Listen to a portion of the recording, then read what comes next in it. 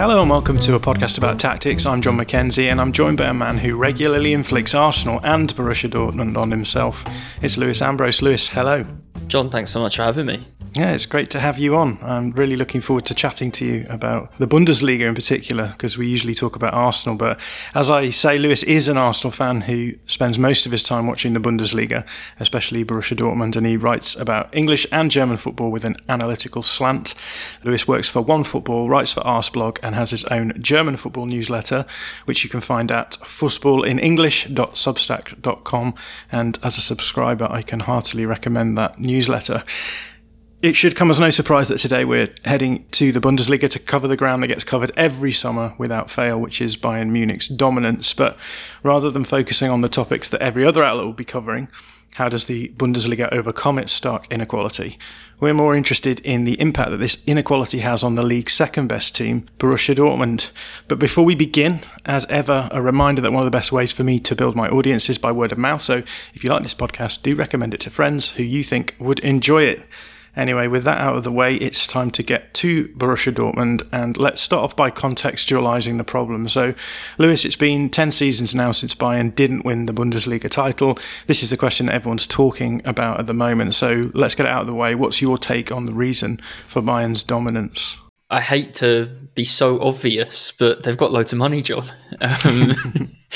I think generally we see, right, like the teams who spend the most money win more often than everybody else, and the Bundesliga has a problem where the amount of money that Bayern have compared to everybody else is enormous. Dortmund have considerably the second highest revenue in the league, but that comes largely from these big money transfers that we see when they take a young player and develop them and then sell them on a couple of years later. We've seen it with the likes of Christian Pulisic and Jadon Sancho, and now this summer Erling Haaland. So Dortmund really rely on that as a model. Bayern don't. So you get this situation where Bayern can spend, I think, 70 million on Lucas Hernandez and then not really use him because he didn't adapt very well to German football for a couple of years.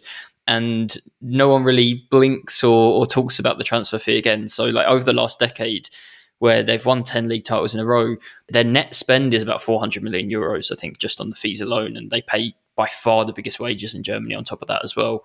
I think the next closest clubs, you have those sort of financially backed clubs, let's call them, in Germany, the likes of Wolfsburg and RB Leipzig, who spent, I think, in that same decade about 200 million euros each. And then you've got Dortmund, who have made over 100 million euros in transfers in that 10-year period. So I really think it's that simple. That Bayern figure exists alongside as well a few bargains. That's not to disparage Bayern. They know what they're doing. There's a few bargains. There's a few free transfers along the way. So the difference is really being able to spend 50, 60, 70 million on a single player and then not being handcuffed if that player ends up as not a huge success, unlike Dortmund, as obviously the example that everyone uses because they finished second most seasons. That financial dominance has always existed, and it's definitely grown more stark over the past 10 years. I think the difference really is that Bayern are now the richest club and the smartest club in Germany. I think for a long time that wasn't the case. Bayern went down that classic, the same thing we saw everywhere in Europe, that classic 90s route of signing the guy that plays for your rivals, signing for the guy that scored a couple of times against you that season. And obviously, more often than not, you get duds if you just go down that such a narrow-minded view. Bayern don't do that anymore. I think 2012, the last time Dortmund won the league and humiliated Bayern in the cup final, was the big turning point, really. Bayern haven't lost the league title since then. They lost to Dortmund 5-2 in the cup final, having already lost the league title for the second year running, and then lost the Champions League final in their own stadium. And I think for Bayern as a club, for all of those things to culminate, for all three things to happen in the same year, was so embarrassing and hurtful that they turned around and decided never, ever again. And what we've had since is 10 years of absolute dominance. Yeah, I'm fully on board with everything that you're saying. I just wondered if you think that Dortmund bear any responsibility for this period of dominance from Bayern. Is there anything they could have done differently? There are a lot of things Dortmund could have done differently. I think the one thing that you can't separate from Dortmund over the past 10 years, the way the club went up and has come down again, is obviously the departure of Jurgen Klopp. and I think he essentially was impossible to replace. But even so, Dortmund still did a bad job within the realms of possibility of replacing him and moving on as a club. The pressure that's on Dortmund is a strange one because they have to be there every single year. That's the expectation on them. Bayern can have a bad year but still win the league. Dortmund aren't allowed to have a bad year because they have to be right there just in case Bayern have their bad year. So it's a really complicated relationship between the two clubs and their relative ambitions. I also think you can't separate the last 10 years with what happened 20 years ago, and Borussia Dortmund almost ceased to exist as a football club that close to the brink of bankruptcy. And when we talk about the club making 130 million euros in transfers over the past 10 years, it's because of that history that can't be allowed to ever happen again, that Dortmund take financial risks. Those risks that they took at the start of the century and won a couple of titles off the back of it will never be allowed to happen at the club again. So they'll never roll the dice in a massive way financially, thinking, maybe Bayern look weak in a particular summer and this is our time to strike. It's just because of Dortmund's brush with going out of business completely 20 years ago now, that will just never happen. So I think Dortmund could do better, but I think to hold them to the standard that they should be doing better, that in a way that would have meant Bayern wouldn't have won 10 years in a row, is probably unfair. It's interesting hearing you talking about the fact that the yardstick for success for Dortmund themselves and the way that everyone else sees the yardstick for success, it seemed very, very different. You mentioned that financial sustainability is an important aspect of the way that the Dortmund board see the function of the club, whereas obviously everyone else sees it as the yardstick as being challenging Bayern for the title. And yeah, just interested at this point, before we get into maybe the minutiae of why that might be the case, how important you think that is for the way that the club sort of self-assesses in many respects. Given that the financial gap exists, I think the club made a mistake in the early part of the last decade when they won the 2 titles in a row and they positioned themselves as the second major club in Germany. That's fair enough. I think it's ambitious to an extent, but it also shows the realistic ceiling to that ambition. I don't think it was ever necessary for Dortmund to position themselves as the non-Bayern Bundesliga team. And I think that has hamstrung them a bit, because now people look at Dortmund and finish in second every single season, and it looks from the outside as a disappointment because we're all sitting there hoping that we don't get the same champion for an 11th and a 12th and a 13th season in a row, which means Dortmund become the only hope, if you like, to sort of save us from that fate. But Dortmund themselves have positioned themselves there. So it's a really tricky one. The bar hasn't just been raised over the last 10 years. It's been like launched into the air by Bayern. When Dortmund last won the league in 2012 under Klopp, they set a Bundesliga record for points in a single season with 81 points. Bayern have beaten that record 6 times in the last 9 years. And if they win at the weekend in the last game of the season, they'll beat it a 7th time. If they don't beat it, it's because they've taken their foot off the gas, having already won the title with 3 or 4 games to go, and then had a few shock results off the back of it. And that's happened a couple of times in the seasons where they haven't broken that record as well. So we do live in a football environment where the rich and the poor, the gap is growing and growing. But if you look at Dortmund, a couple of times in the last 10 years, they would have won the league title in Germany any other year in history up until 2012. It feels unfair to say that Dortmund haven't done enough when historically this team at times would have been more than enough to be convincingly German champions. Yeah, I think that sets the context really well for everything else that we're going to do, because it's my suspicion, I'll say suspicion rather than assumption, that actually what's happening here is that the pressure of being considered the second club in Germany means that maybe Dortmund sometimes don't have as big a picture strategy as they maybe could have. Although having said that, let's just run through the recent history of Dortmund coaches to talk about particularly the tactical aspects that the club has gone through, because it's actually been a relatively stable period for managers over the last few decades. So it's not quite so simple as sort of saying that they're flailing around trying to find some sort of approach. But it is an interesting group of managers. So we'll start with Jurgen Klopp, because I do think that is the turning point, as you suggested. And then you have that development from Klopp through Thomas Tuchel, through Peter Bosz. Obviously, that goes in a way that is not expected and is, I think, maybe the shortest tenure of the lot. Maybe Peter Stöger gives him a run for his money, but Peter Stöger is obviously a response to Peter Bosz. And then you have Lucien Favre, and then again, when that finally falls to pieces, Edin Terzic comes in for a small period, and now we have the Marco Rose tenure that we're going through right now. I suppose the criticism of Dortmund could be that there doesn't really seem to have been that much joined up thinking from them regarding managerial appointments, at least at the level of the tactical.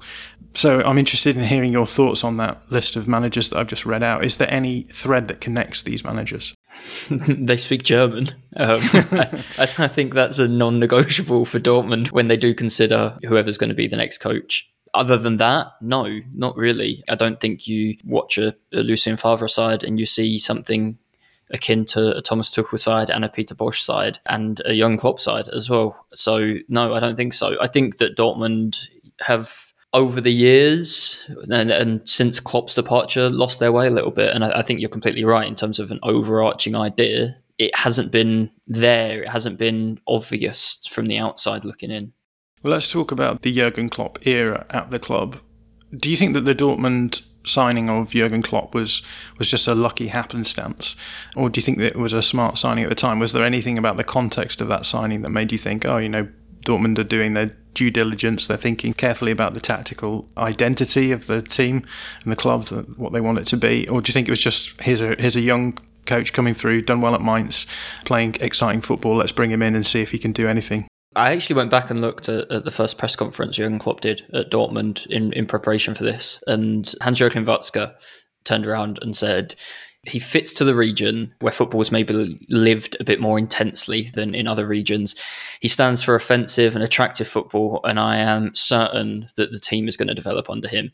I think that answers your question. I don't think this was an accident. I think if you go through that press conference, if you go through what Klopp said at the time himself, you cannot separate that far from the Jurgen Klopp of today. So I think Dortmund knew exactly what they were doing. They wanted this high-energy football. They wanted, as you say, a manager who had impressed under Mainz. He'd also, in Germany, become a household name beyond just football fans.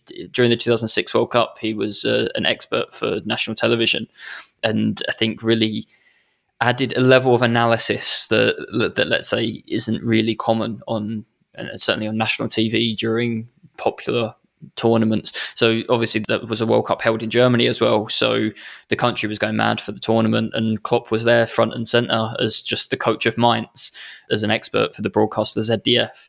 So you knew that he knew what he was doing and what he was talking about. And people already had this image of Jurgen Klopp, not just a tactician, but as this emotional guy.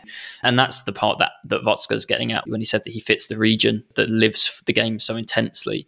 So I think Dortmund knew exactly what they were doing. I think Dortmund are humble enough and had a good enough understanding of their own city, really. Klopp went for an interview at Hamburg as well and turned up in jeans that had holes in and basically was told to get out the door before he'd even done the interview. Hamburg had decided they weren't going to appoint him based on that because of their own image as a club that they have, and we see where that's taken them over the past 10 years.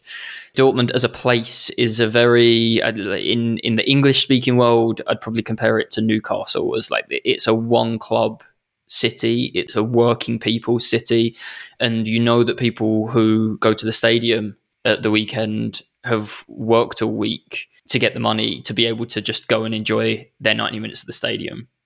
So Dortmund are very rooted in that as a culture, and Klopp, I think, you just start to talk about that and imagine that as a place. Klopp fits perfectly as this roaring guy on the touchline and screaming at the players and living every moment from the dugout. So I think Dortmund knew tactically the guy they were getting, and I also think Dortmund knew the person that they were getting when they went for Jurgen Klopp. I don't think they realised that might put them in trouble trying to replace him 7 or 8 years down the line. But I don't think necessarily they thought he'd lead them to Bundesliga titles within 4 years and that he'd take them to a Champions League final. But I think they knew that they were getting one hell of a coach. I haven't actually put this on the running order at any point, but we should talk about the emotional aspect, because it's definitely the case that emotional aspect has maybe hamstrung the club later on. Lucien Favre always had this as sort of something that was beaten around his brow whenever he was in games, because he wasn't considered to be emotional enough or to have the strength of personality perhaps that Dortmund expects its managers to have. And just maybe at this point, it might be good to talk about the impact that ideal manager has on the way that Dortmund are now. We're going to get on a little bit later to talk about the intensity of football, of the Red Bull system in particular, and the maybe slight wane that approach to football is having in Germany at the moment. And I suppose that ties in quite nicely then with this idea of a sort of gung-ho, I'm not going to use the phrase heavy metal, there you go, I've just done it, but that is the ideal, is that they have a manager who looks like he cares, because the criticisms often are, and it's not a criticism I would ever use, but the criticisms often are, X, Y or Z manager just wasn't passionate enough for Dortmund on the touchline. So what's your whole take on the emotional aspect here? For Dortmund in particular, I think you have to tie into this situation where realistically Dortmund can't win the league and they're in a bit of a holding pattern. I think if fans know that they're unlikely to win the league, but they're also unlikely to finish outside the Champions League places, a lot of tension disappears, and it becomes more important than ever to identify and be able to identify with what you're seeing from the players and from the manager. I think a lot of Dortmund fans genuinely would rather watch a team that punches above their weight to finish seventh and gives absolutely everything. And a few players come to mind from the current squad now, as I say it, than the players who are incredibly talented, but maybe don't always give everything or don't appear to always be giving everything and get you into third or second in the league. I think that means a lot to the people of the city, that the football team represents their own rough, ready, hard-working kind of ethic. That goes from the manager as well. And I think it's fair to say that managers who are more animated on the touchline and more maybe emotional as well on the touchline, that their teams represent them or mirror them on the pitch as well. And that's why Klopp was such a perfect fit. And Dortmund definitely have struggled to appoint coaches who can either get that out of the players or show it themselves so that the players have something to mirror. Let's talk a little bit about the tactics of Klopp at Dortmund. Obviously, the big story of Klopp since he arrived at Liverpool is that he's taken his really intense counter-pressing style of play and he's maybe softened it a little bit. He's added a lot more on the possessional side of the game. So Liverpool are much more able to control possession than perhaps his Dortmund side were. And it's, I think, a real testament to Klopp that he was able to make that tactical evolution in many respects. In terms of the Dortmund side, were Klopp's tactics at the time just perfect for the Bundesliga as it was? I think they were perfect in that aspect and in other aspects as well. I think they was perfect for a bunch of young players. Dortmund had come out of the brink of not existing and didn't have any money. So there was a lot of young players. There were a lot of players who maybe, one of the things Klopp loved to say was against better teams, Dortmund at the time would drag them down to our level and then beat them. And, I think that's such a great encapsulation of the approach, basically. Outrun everybody and squeeze them and force them to make mistakes that maybe technically you wouldn't expect them to make, just by making life as difficult and uncomfortable for them as possible. Then you level the playing field against more talented sides, quite simply. So I think that was perfect for the mentality of the club and the approach of the club, going for young, athletic players at the time. And then on top of that, the Bundesliga was not this pressing, heavy, intense league that we see nowadays. It was still, it's fair to say, like relatively basic tactically, as England was at the time as well.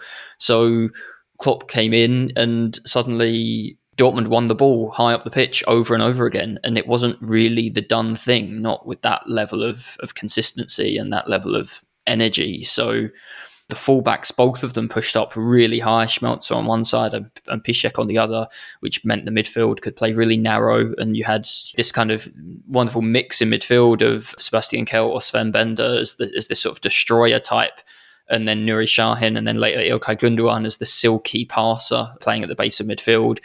Then as time went on, they would add more technical players further upfield as well. You went to Mario Götze breaking into the team and Shinji Kagawa becoming so important. These players who in Germany they call them needle players because they can find those tight spaces and their close control can sort of see them weave in and out of players.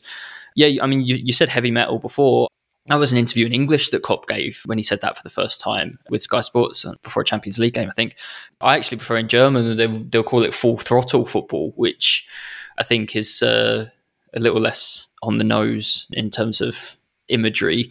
And it really does fit the way that Dortmund played. The pitch would be made as wide as possible when they had the ball, and then as narrow as possible when they didn't. And the fullbacks would, if the ball was, say, on Piszczek's side, right on the touchline, Schmelzer would be right in the centre of the pitch, and you've got half a pitch outside him completely free, and the team would shuffle across.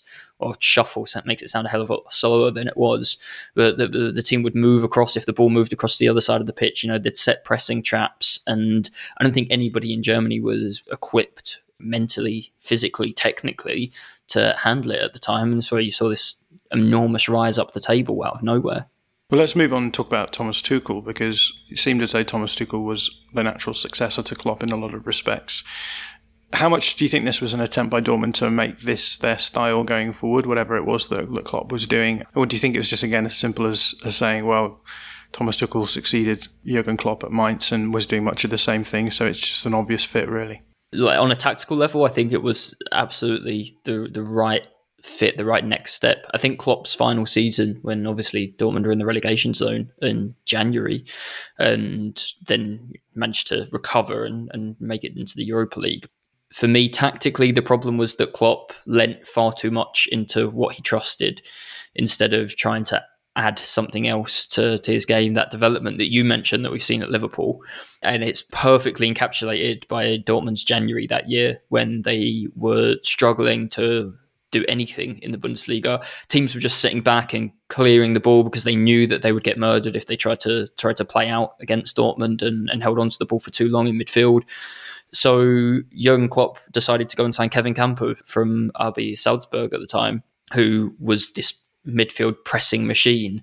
And it felt like, instead of dialing back on the pressing and adapting and finding ways to unlock a defence, Klopp's idea was to batter the door down with even more pressing and even more intensity. And it felt like he needed that break when he left and before he took the Liverpool job. Thomas Tuchel was kind of the opposite. I think Tuchel was inspired by Klopp's football to an extent, but much more inspired by Pep Guardiola's football and that positional play and speeding the game up only when necessary, but also slowing it down and picking teams apart. And so many positional rotations instead of it being fairly obvious where Klopp's Dortmund would be. The movements from Tuchel's Dortmund, where he brought in Julian Weigl that summer and he played at the base of a midfield with Ilkay Gundogan. There was no space anymore for a destroyer. And you had two real ball-playing central midfielders, and ahead of them, players with incredible movement and technical ability. Henrik Mkhitaryan and Marco Reus and Shinji Kagawa came back. So it was a much more technical and precise Dortmund side. Maybe it was a bit too much for the fans and for the identity of the club. If this Klopp workmanlike football had sort of resonated so much, then this more delicate Guardiola type Tuchel football didn't. It's a style that I think Tuchel's moved away from himself now as well and become a lot more pragmatic. Certainly at Chelsea. I think at PSG, maybe he learned that when you have great players, you don't really have the choice always what you can tell them or demand from them. So I think Tuchel's changed quite a lot now. Tuchel at Dortmund was, to me, tactically a bit of an idealist, and the Dortmund model of signing these young players and then moving them on. Tuchel's second season, he had Ousmane Dembele, and obviously he moved at the end of that summer to Barcelona for enormous money. I think when you have those players and you want to play that football, there's going to be just an amount of randomness and inconsistency. So after Tuchel's first season, which I think went well on a football level, it didn't go well on a personal level. There was a lot of clashes with backroom staff and with players who had been so used to this buddy, arm around the shoulder kind of thing from Jurgen Klopp. And Tuchel arrived, he changed that. He was a bit more dictatorial, and I don't think everybody was comfortable with that. He clashed with Sven Mislintat, he clashed with Aki Watzke. It's too many people to clash with if you're not winning every single game. So Tuchel then, at the end of the second season, I think it was not the football necessarily, but the football wasn't good enough and resonate with the fans enough for him to get the support that he would have needed to stay, having broken all of those relationships. Hey Spears, you've mentioned this already, but the question has got to be at this point, to what extent did the Jurgen Klopp era actually hamper the club in terms of the ideals of what the fans and in fact the board and the higher ups at the club were thinking should be the way that the club should play? I think you could look at it from either direction. I think you could say that it hampered them because they wanted to prolong and build from the identity that Jurgen Klopp had laid down for the club. In terms of tactically, this is a club that, yeah, sure, work hard, but there wasn't a tactical identity before Jurgen Klopp. There was a club identity, but not one that then expressed itself so obviously on the pitch. I think that's something that they had to continue. There had to be an identity. I think the Tuchel one was an evolution of that, but given the circumstances, it was imperfect. And I think it's always the horrible, horrible job to succeed the all-time great club legend in charge. I think it's basically impossible. If we look pretty much everywhere, nobody ever seems to be able to pull it off. So I think Tuchel on a personal level was too different from Klopp. I wouldn't say on a tactical level. I think if people had warmed to Thomas Tuchel, if he was, you talk about that emotion on the touchline, which at the time he didn't really show much of. He wouldn't go to the yellow wall and celebrate after victories the way that Klopp would, for example. If he'd have done some of those things and compromised on himself as a person a little bit more, then I think the fans and the club would have compromised on what you might see as footballing ideals. But I think Tuchel didn't move close enough to what the fans and the club wanted from him as a person for them to buy into his football. Otherwise, I think that they actually would have. That's interesting.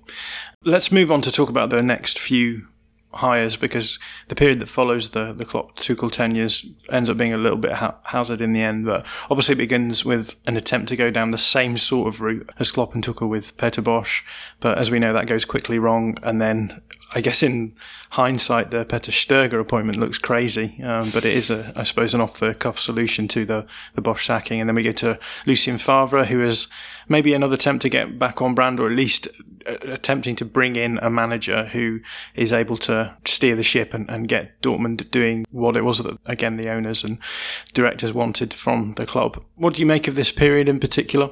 I think this is the period really where, when you talk about Dortmund losing their way, this was completely it in terms of a footballing identity. I think the evolution from Klopp's Dortmund to Tuchel's Dortmund made a lot of sense. It was not completely different. It was a step forward in terms of possession and keeping the ball and dominating football matches, which Klopp's last season showed was absolutely necessary to find solutions to those problems.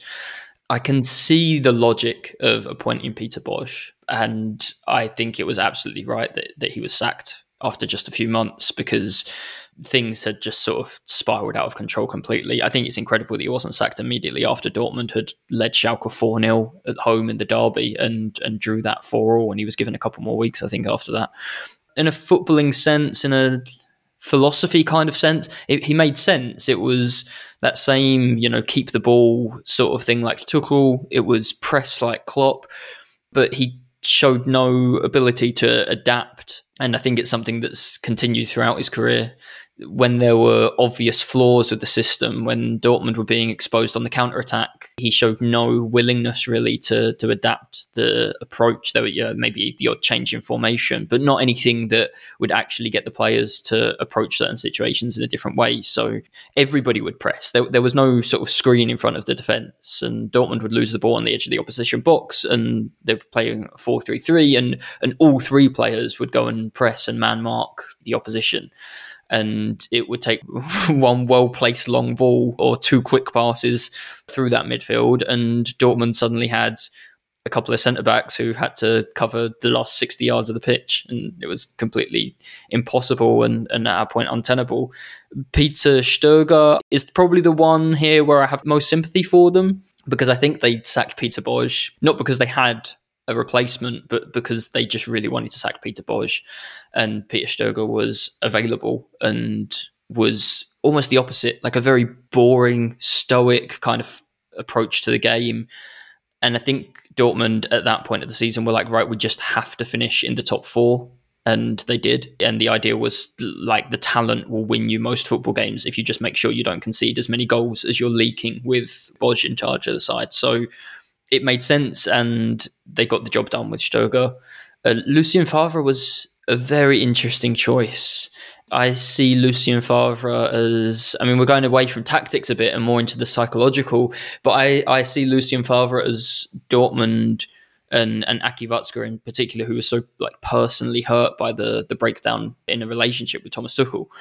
I saw Favre as a complete response to that. Somebody who won't really rock the boat. Somebody who is a very nice, pleasant man to get along with and will do a good job, not necessarily punch above the weight. And I think that was the problem in the end with Lucien Favre, is that Dortmund were definitely a possession side, definitely a more patient side than they've been before. There really weren't much of a pressing team anymore under him. And I think when you have Favre, who also, to his credit, fits the club philosophy of developing players, because I think he's incredible with young players and getting the most out of them and bringing them to a new level. But when you're Dortmund and you have to punch above your weight to succeed, if we say that second isn't success, you have to beat Bayern Munich away from home, or you have to win your Champions League knockout games. And I think Favre's football was superb over his time at the club at beating the teams Dortmund should beat, but the lack of intensity and the lack of pressing really meant that in those games where they weren't the more talented side, or the side that was naturally going to just dominate possession anyway, they found it really, really hard to make life difficult for teams who are as talented or more talented than them. And that obviously puts quite a natural ceiling on how far you can actually take the side. So then you ended up this era with Dortmund compromising on signings. They'd signed some players who Tuchel had wanted in order to sign some players they wanted who Tuchel didn't want. Andre Schürrle comes to mind. He became the club's all-time most expensive player when he joined from Wolfsburg. He'd played for Tuchel at Mainz, and Tuchel was desperate to sign him, but Dortmund weren't convinced. But Dortmund wanted to sign Mario Götze back from Bayern Munich, and Tuchel wasn't convinced. So they sort of compromised and signed one for you, one for me. You had a few situations like that, and then you had Tuchel and Bosch both leaving players out who other managers maybe would have used more regularly. Then you had Favre come in, and a similar situation again. And now we get to the present day, or the start of this year, when Marco Rose took over a squad that had been half put together by the club, half put together for or by Thomas Tuchel, half put together for or by Peter Bosch or Lucien Favre. And it's all a bit of an entangled mess that's going to take a couple of years to actually sort out, I think. Yeah, it's interesting hearing you talk about all of these coaches, because it does seem that the thread that ties them all together is they've just sort of almost immediately been successful somewhere else.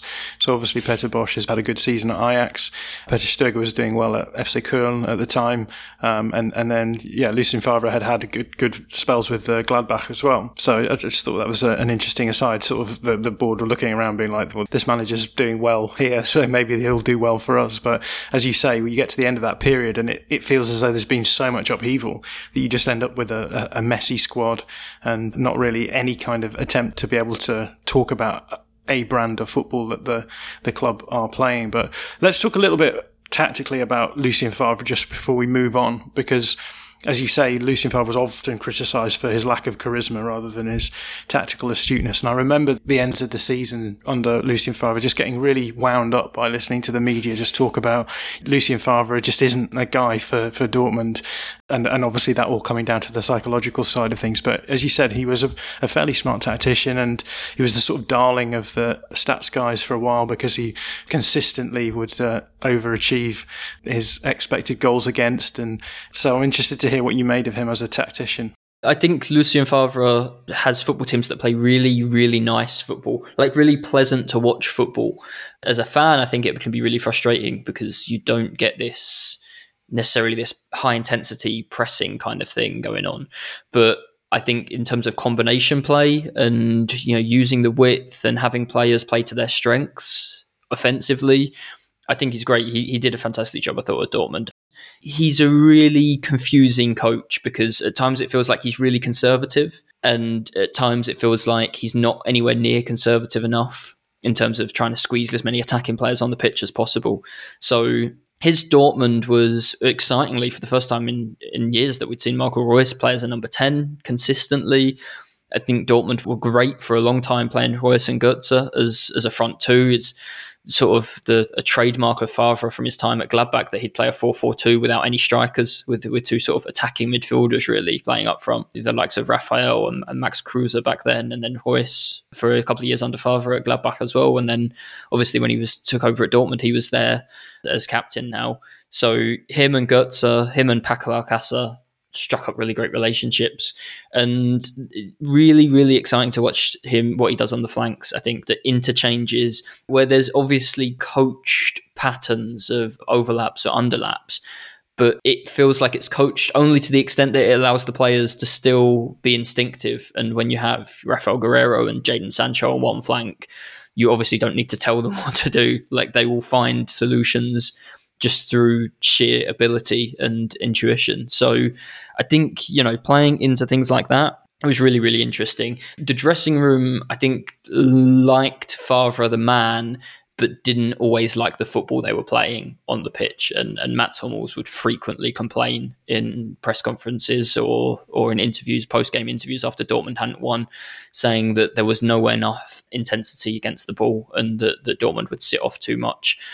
I think for Favre, that's a tool to unleash his players on the break. I think to sit off and have, obviously you do want to win the ball higher up the pitch, and on the counter-attack, you've only got maybe 20 or 30 yards until the goal. I don't think Lucien Favre sees counter-attacks quite the same way as the rest of us. I think he sees counter-attacks as most effective when you have fast players who are fantastic dribblers and make good decisions in those sort of high pressure moments, and you can flood forward with just 3 or 4 of those players, and their movement drags defenders away and creates space for others. When you have half a pitch to play in, I think he thinks that the possibilities there are way more enticing than maybe having a counter-attack in the Klopp sense, where you win the ball on the edge of the opposition box and you only have to move 5 yards and you've got a great chance to score. So there is something inherently exciting about that, watching that football, especially when you have the likes of Reus and Götze and Sancho and Haaland at the end of Favre's reign, playing and delivering those counter-attacks. The problem for Dortmund, and for I think any dominant side, is that in order to launch those counter-attacks, you need to be defending on the edge of your own box. And that's not something the top teams... You don't see many top teams willingly defend in their own half as consistently as you saw Favre's Dortmund do it. And then obviously when they came up against other good sides, Tottenham in the Champions League a couple of times, and Bayern obviously in the league every season, it meant that those counter-attacks were maybe the only chance Dortmund would get in a game to break a team down. So not pressing high was, I think, a tool for Favre, and I think it was a problem for Favre as well. So he's fantastic at developing players. I think he is an exceptional coach. I think it's a real shame that he's left Dortmund and we've not seen him coach anywhere else since as well in like the 18 months now that have passed. But I don't think for a team that wants to use that Klopp thing of dragging teams down to your level, which is what Dortmund are going to have to do if they're ever going to win the Bundesliga and if they're ever going to win the Champions League or go far, in the Champions League again. They're going to have to drag teams more talented than them down to their level and make life hard for them. And a Favre team was just never built to do that.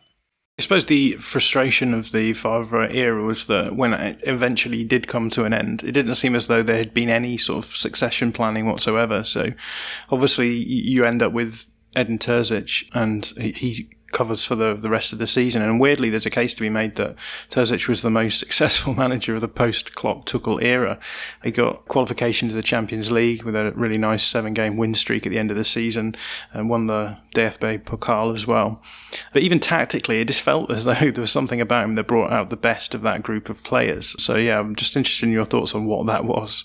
I think he went to basics, really. I think he looked at the squad that he had and played to the strengths of the players that he had, which for Dortmund, or should I say maybe put them out in a way that would mask their weaknesses a little bit better. So instead of this calm possession play for Terzic, really, it was like, well, you have Marco Reus and Jadon Sancho and Erling Haaland, so unleash them. And instead of playing the three of them and maybe Torgan Hazard or someone else on an opposite flank from Sancho, well, how about we play those three and play with a much more compact midfield? And, he sort of switched from Favre by the end was playing a back three quite often instead of a 4-2-3-1. But even in a back three, and actually, to be fair to Julian Brandt, some of his best football came in a bit of a double pivot in front of a back three. But to think that Julian Brandt, you could get away with playing Julian Brandt in a double pivot for that long is pretty fanciful, I think.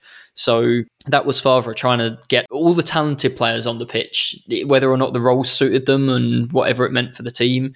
It was at some point about getting more and more of the talented players on the pitch as possible and not thinking how they would necessarily gel together. I think Terzic just really stripped it back. He was like, right, we've got Sancho, Haaland, Royce, that's a front three. So we put a midfield three in there that's just going to work hard and let them three get on with their job. So, Witsel, Dahoud and Bellingham, who in their own right are great players, or Thomas Delaney as well, who would add a bit more aggression in midfield too. Not that those midfielders were bad, but I think Terzic really focused on letting the incredibly talented front three do their thing. And we probably saw Jadon Sancho's best Dortmund form under Terzic with all of that freedom he was given and the license to really run games as soon as Dortmund got into the final third. I'm interested what you think that teaches us about what Dortmund should be trying to do at all. I think that when you have more talented players than the opposition, you need to make sure you don't shoot yourself in the foot. And I think that's something that Dortmund could definitely learn from, because it feels like Dortmund don't often get beaten, but quite often just end up beating themselves. And then this brings us to the present day. So this season feels very much like the downward arc of the RB style coaches, the Red Bull style coaches. So we've already seen this season Jesse Marsch's failure at Leipzig, although that might be a little bit unkind given that I don't think necessarily there's a huge amount of difference between him and Tedesco, other than the results have obviously been better for the latter. But Marco Rose's time at Dortmund seems to be fairly uninspiring as well. We had quite a few questions from our patrons about this. So a question from Bruno College, who said, how healthy is it for the league to employ so many Red Bull coaches who all play a similar way? And then a question from Dan Holdsworth, who said, do you think the wider German tactical trend that has emerged over the last 20 years or so of quite direct transitional counter-pressing football is a major factor in the total domination for Bayern? Is it a style that is too easy for a well-budgeted dominant side like Bayern to counter? So I guess my question has to be, do you think that Dortmund plumped on the wrong tactical trend for the league with Marco Rose? I would like to hold off on answering that question for another 12 months, because I do think this sort of mishmash of a Dortmund side, I think if you're going to play that football and play it successfully, then like Dortmund have not had the players physically capable of doing it, physically and dare I say mentally willing or capable as well. So, to use that term, like the full throttle football, but to do it with Guerrero at left back, who is essentially a reimagined number 10, at least in his own mind, and doesn't really offer verticality and certainly doesn't offer pace, and he's never going to physically dominate his opponent.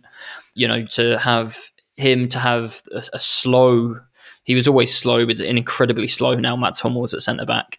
Axel Witsel, his physical decline over the last 2 years has been enormous as well, and he had a really serious injury last year, to be fair, and he'll leave the club this summer. So I think next year you will have a new look Dortmund midfield. The number of players as well going forward, given that Sancho was sold last summer, isn't like we've seen this year in the Premier League. Sancho is rapid with his feet and his brain, but he's not going to beat players very often with just outright raw speed. I think that football requires players like that. I think it requires like direct one-on-one players who add verticality and not just, going forward, but defensively as well. They've got to win their duels. And, you've seen Hummels. Hummels was, 10 years ago, a defender who would go a whole season without getting booked and now gets 6 or 7 yellow cards a year because he knows he can't win a race anymore. So I think next year, Dortmund have already signed Niklas Süle and Nico Schlotterbeck to be their two-man mountains centre-halves. I don't think that's an accident, and I think we'll see a few more signings before the season starts. And I would be very interested to see how this football does with those new signings next summer, or during the summer. So next season will be a really interesting one. And I think if they do revamp the squad a little bit and move more in that direction, and then they have a squad that can play that football, then we can really assess whether or not Marco Rose is the right man to continue for the club or not. Generally, in the Bundesliga, I don't know if it's an issue for the league in terms of the quality of the league, but I think as a spectacle, it's really sad that we have all of these RB trained coaches, if you like. Marco Rose is obviously another one, Julian Nagelsmann, Bo Svensson, who's done a fantastic job at Mainz. But I think to have a complete lack of diversity in the philosophies is a real shame, and I do think it hurts the league, at least visually. Like if you threw in a couple of Diego Simeones and a Graham Potter, I think the Bundesliga would be much, much more interesting overnight. So I don't think this football is necessarily the issue. I think you see FC Köln this season play something akin to this football, even if it's from Stefan Baumgart, who hasn't come through that same ARB school, although the DFB themselves, I think, have in terms of then coaching badge classes, have basically turned this into the German football, which obviously just exacerbates the issue. But Stefan Baumgart's had huge success this season with FC Köln, playing high pressing, really direct football, 2 strikers, loads of crossing. They're probably, in my opinion, the most fun team to watch in the league, also because of the issues that they have defensively, because of such a high intensity, all-out attack approach, but it's been effective. I think the big issue, is that players in Germany don't develop, and teams in Germany don't develop when they then go into Europe, because they're not used to playing against different styles of football. And a Graham Potter, or 2 Graham Potters, and a couple of Diego Simeones, which I guess Urs Fischer at Union Berlin could maybe be considered something like a Diego Simeone in Germany. I think they would do the league and all of the teams a world of good. I think we would see a hell of a lot of player development, and I think we'd see, when then Dortmund or anyone else has to play in Europe, we'd see a team with more tools to take on teams who have different approaches and go at things in a bit of a different way. Let's talk just a little bit about what you've made of Dortmund this season, because it hasn't been entirely clear to me why it hasn't worked so well for them at all. So as someone who's watched a lot of Dortmund this season, what's your take on Marco Rose and I suppose by extension René Maric? I find it very hard to know, as a fan or as anyone watching, I think it's very hard to know what Dortmund want to do, and I always think that's a massive concern for any football team. I think there's a few games where you get glimpses. I have sympathy because of injuries. Rose, his first season at Gladbach, when he got them into the Champions League, played a diamond almost the whole season, and it looked like he was going to do the same at Dortmund this year. With, they obviously signed Daniel Marlon to play up alongside Erling Haaland and with Marco Reus behind them. And it looked and felt a lot like that first season he had at Gladbach. And it was a diamond that he used at Salzburg as well when he was there. And then Giovanni Reina got injured, and it felt like the plans to have a diamond disappeared with that. Reina had played as one of the central midfielders in the diamond for all of pre-season. And I have a bit of sympathy there. And then I just think this squad building and this accumulation of players who don't fit one particular way of playing. I think when you play a diamond and you need all that width to come from somewhere, then you're looking for a box-to-box style up and down left back. And Rafael Guerreiro is a left back who probably has more touches of a ball in a football game than any other left back on the planet. He likes to drift inside, João Cancelo style or whatever, and play in that number 10 space and play quick combinations with teammates around the edge of the box. It's sort of like those classic Arsene Wenger goals that people point to, Jack Wilshere and Olivier Giroud just flicking it back and forth between each other. Like, when I close my eyes and think of Rafael Guerreiro, that's what I see him doing on the edge of the area. To play the style of football that Rosa wants to play with that as your only real left-back option is a problem. And I think, as I say, Axel Witsel, Julian Brandt in midfield. I think Dortmund have not had the players this season to play the style of football that they want to play and that Marco Rose wants to play.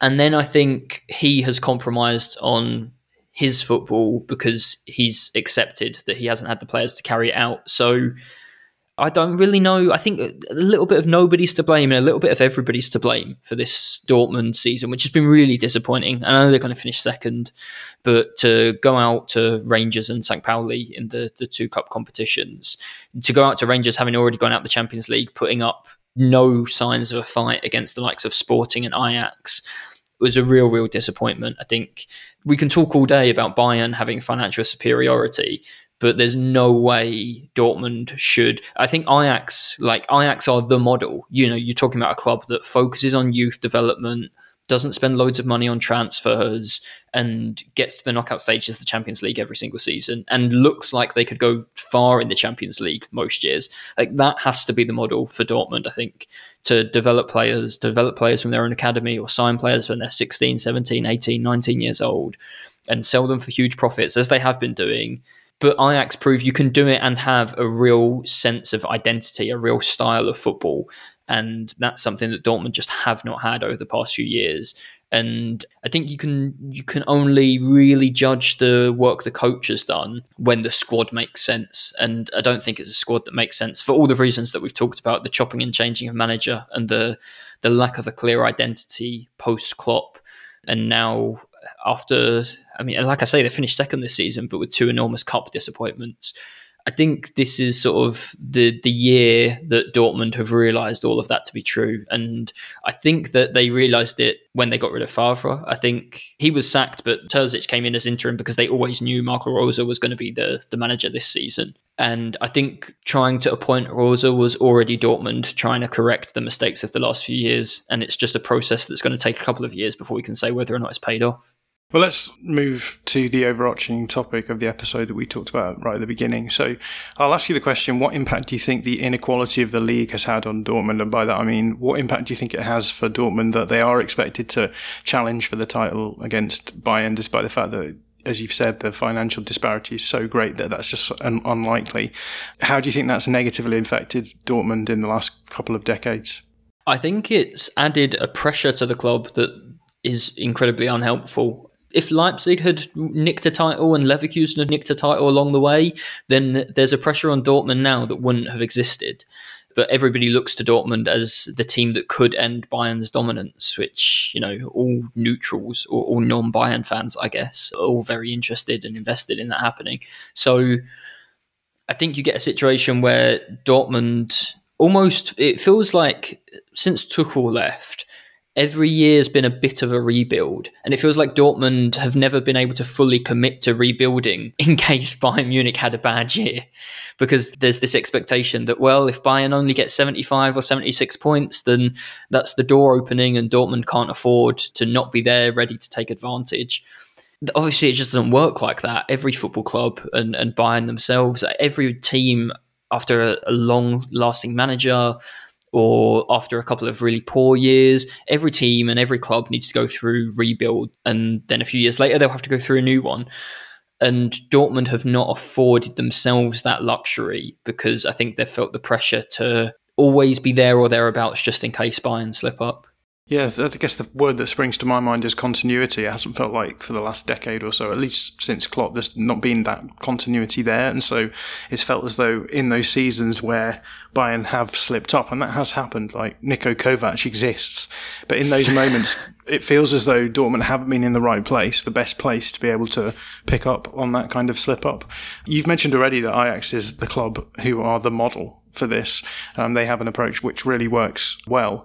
I'm interested in what you think the tactical approach should be within that model. How do you see that tactical approach? How do you think Dortmund should consider themselves tactically? And do you think that a continuity of tactics would actually benefit them in the long run?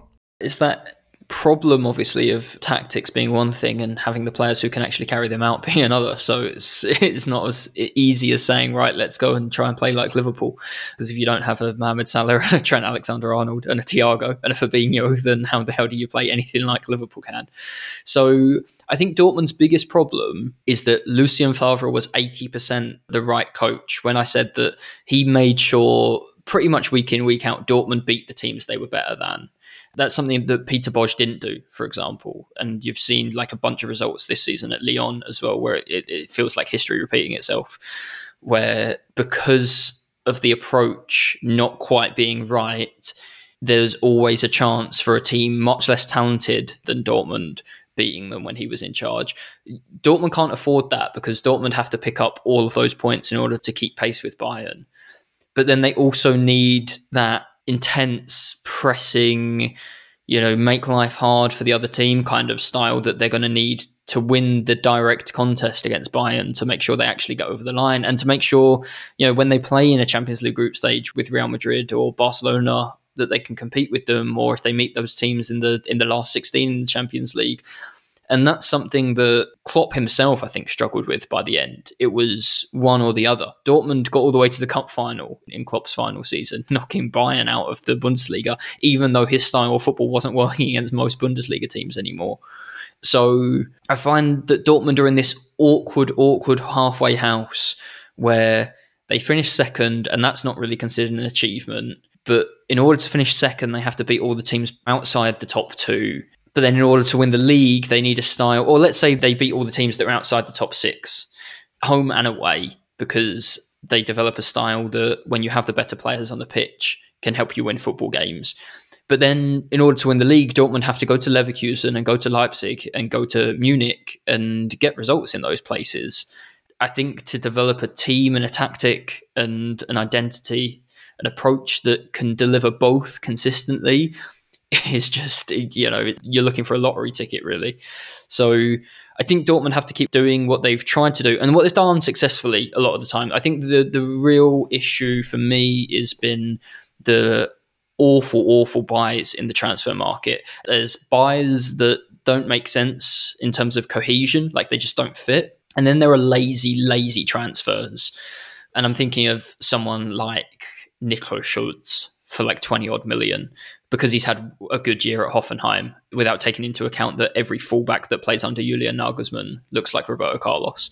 and that was the case at Hoffenheim every season he was there. And Dortmund have made the same mistake in consecutive years, because they signed Jeremy Toljan 2 years before because he'd looked fantastic playing as a fullback under Julian Nagelsmann, as if they didn't figure out that there was some kind of trick there to whatever Nagelsmann was doing. And we saw it last year at RB Leipzig with Angelino as well, turning into this monster left wing back.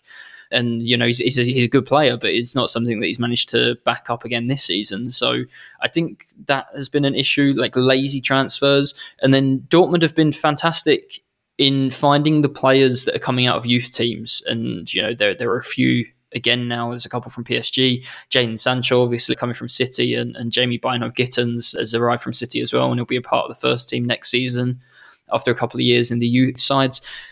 I think that's one part of it. The other part, like targeting young players that not everybody knows about, is also hard. Like everybody knows about Jude Bellingham and Erling Haaland. Dortmund just managed to convince them that they should join Dortmund. But Dortmund have also made a habit of the last few years. I mean, Nico Schlotterbeck now joining from SC Freiburg. If Dortmund had tried to sign him a year ago or 2 years ago, they'd have saved themselves a hell of a lot of money. A player that sticks out to me as a player that could definitely play for Dortmund is Claudio Kone, Borussia Mönchengladbach, who's a fantastic midfielder. But why are Dortmund no longer finding these players when they're playing in France and they're waiting until they've had one great year in the Bundesliga, and then obviously their value is 4 or 5 times the amount? And, Gladbach are a great example of a club that have used France brilliantly in particular to sign a bunch of players. And Marcus Thuram and Alassane Player stick out as well, players who I think could have been good players for Dortmund. But by the time they arrive and they have a good year in the Bundesliga, the value shoots up. David Raum, Dortmund are being linked with now at left back after a really great year playing left wing back again for Hoffenheim, but this time not under Julian Nagelsmann.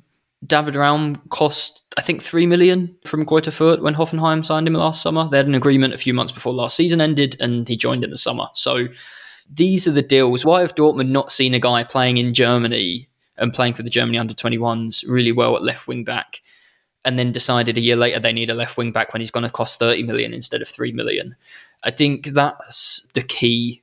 We can talk about the Bayern's financial gap, but what that really means is that Dortmund have to use their money smarter. And to use the money smarter, they have to go for much less obvious picks and assemble a group of players that fit that one style of play which they want to pursue, which I think is this Marco Rosa full sort of pressing style.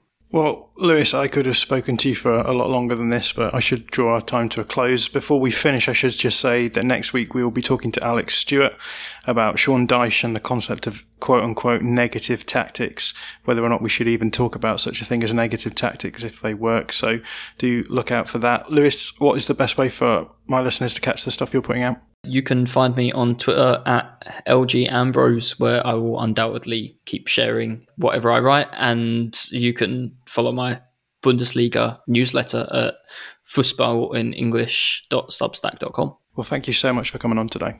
No, thank you. It's been a pleasure. You've been listening to a podcast about tactics. I'm John Mackenzie. If you like our artwork, then do check out Frankie Mitchell's portfolio over on her Twitter account at MadeByFrankie. Her work is incredible and she's often available for commission, so do check that out.